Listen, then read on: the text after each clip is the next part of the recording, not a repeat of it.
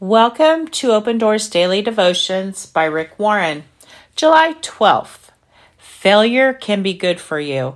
A man who refuses to admit his mistakes can never be successful. Proverbs 28. In America, failure is almost the unpardonable sin, and we idolize success.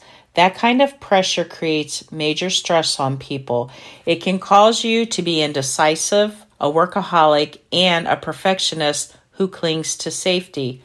When we are afraid to fail, we shun all kinds of risks. For many of us, the fear of failure has an iron grip on our hearts. Even some of the best and brightest people in the world are impacted by the fear of failure. Failure can be good for you. Failure doesn't have to be fatal. Wise people know how to take advantage of failure. They accept it as one of God's primary tools in making them who He wants them to be. God uses failures to educate you, so take the opportunity to learn as much as you can. Mistakes are simply learning experiences, and some lessons can only be learned through failure.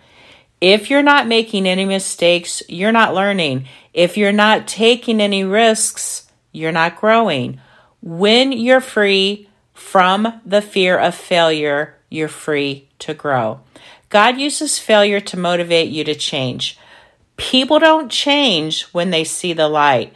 They change when they feel the heat. When you fail, maybe God's trying to get your attention to move you in a new direction. God uses failure to build your character. Failure has a way of softening your heart. It helps you grow up and become mature and makes you sensitive to others.